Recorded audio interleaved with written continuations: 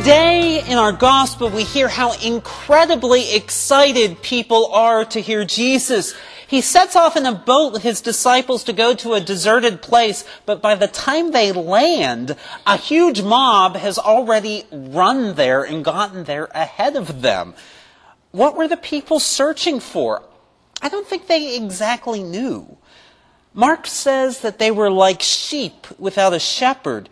But this was something big, bigger than the Bobby Soxers going crazy about Sinatra in the 40s, or Beatlemania in the 60s, or Michael Jackson in Japan in the 80s and 90s, or Bieber fever today. I don't know. I mean, we hear this passage and it just sounds, it's just a couple sentences, and we don't really think about how crazy this event must have been.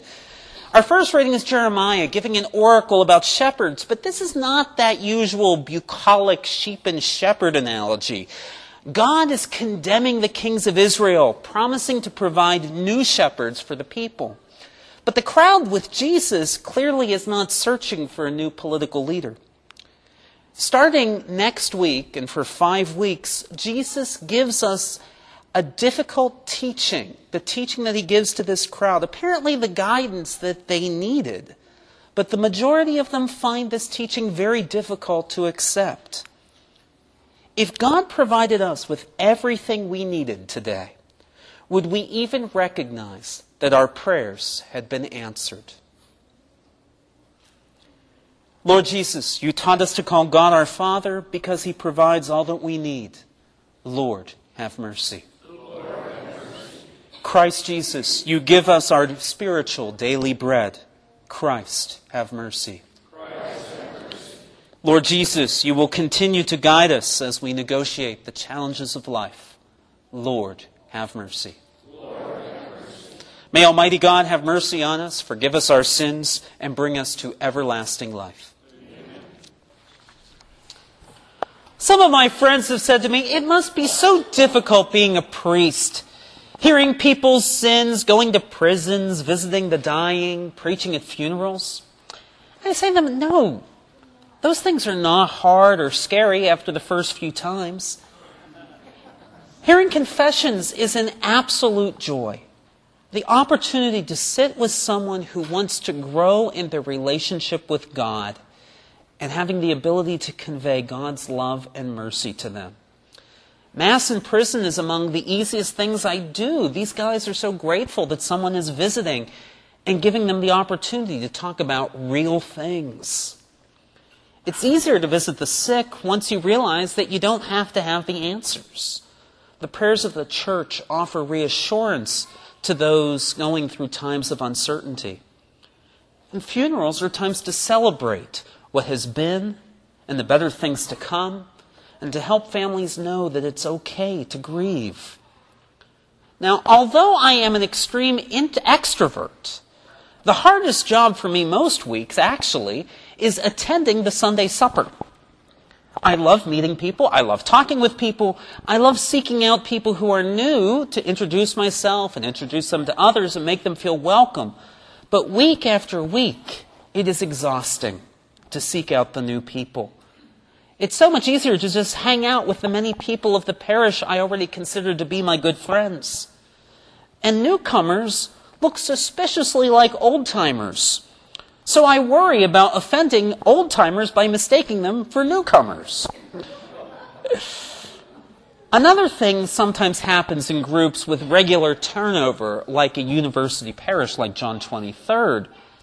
This phenomenon, the best I've heard it described, was by our own Fatima Murillo, who gave an amazing reflection on this to our first CSA meeting in the fall of 2013. CSA is now called Vol Catholic.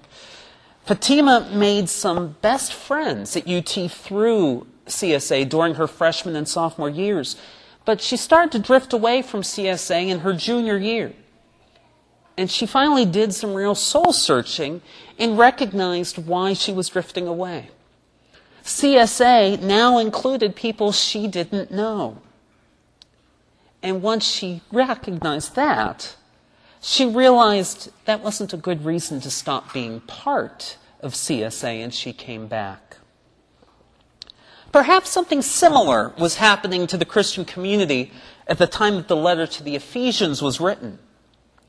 The first Christians were Jews who, before Jesus came along, they were dedicating their lives to following the Lord, and then they took great risks to start to follow Christ.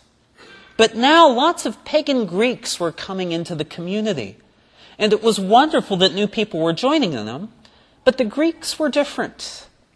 They didn't know the Torah, they didn't keep kosher, the adult men refused to undergo the pain of circumcision, and the Greeks had never even sung the psalms that they used in their worship.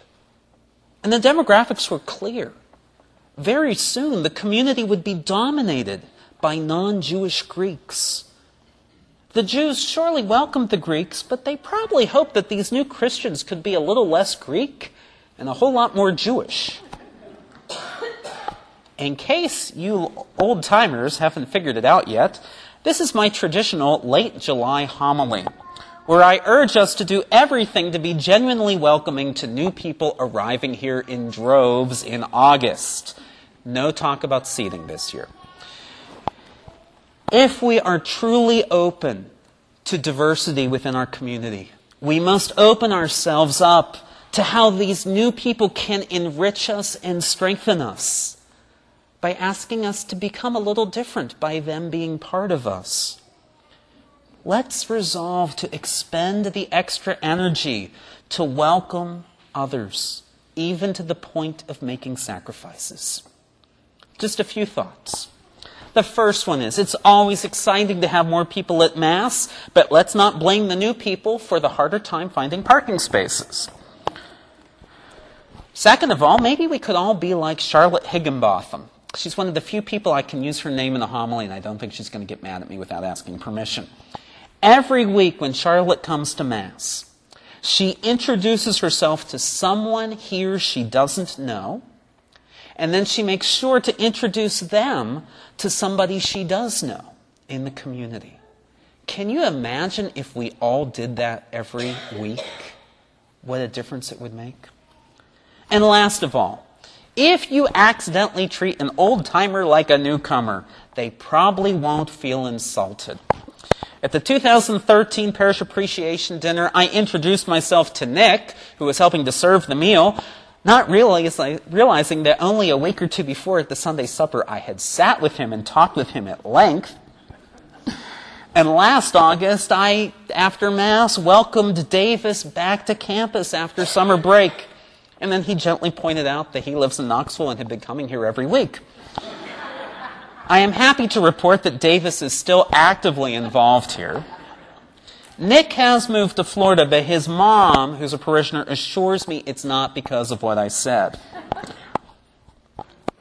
Or as the letter of the Ephesians says to the Greeks and the Jews, Jesus Christ came and preached peace to you who were far off, and peace to you who were near. For through him, we both have access in one Spirit to the Father.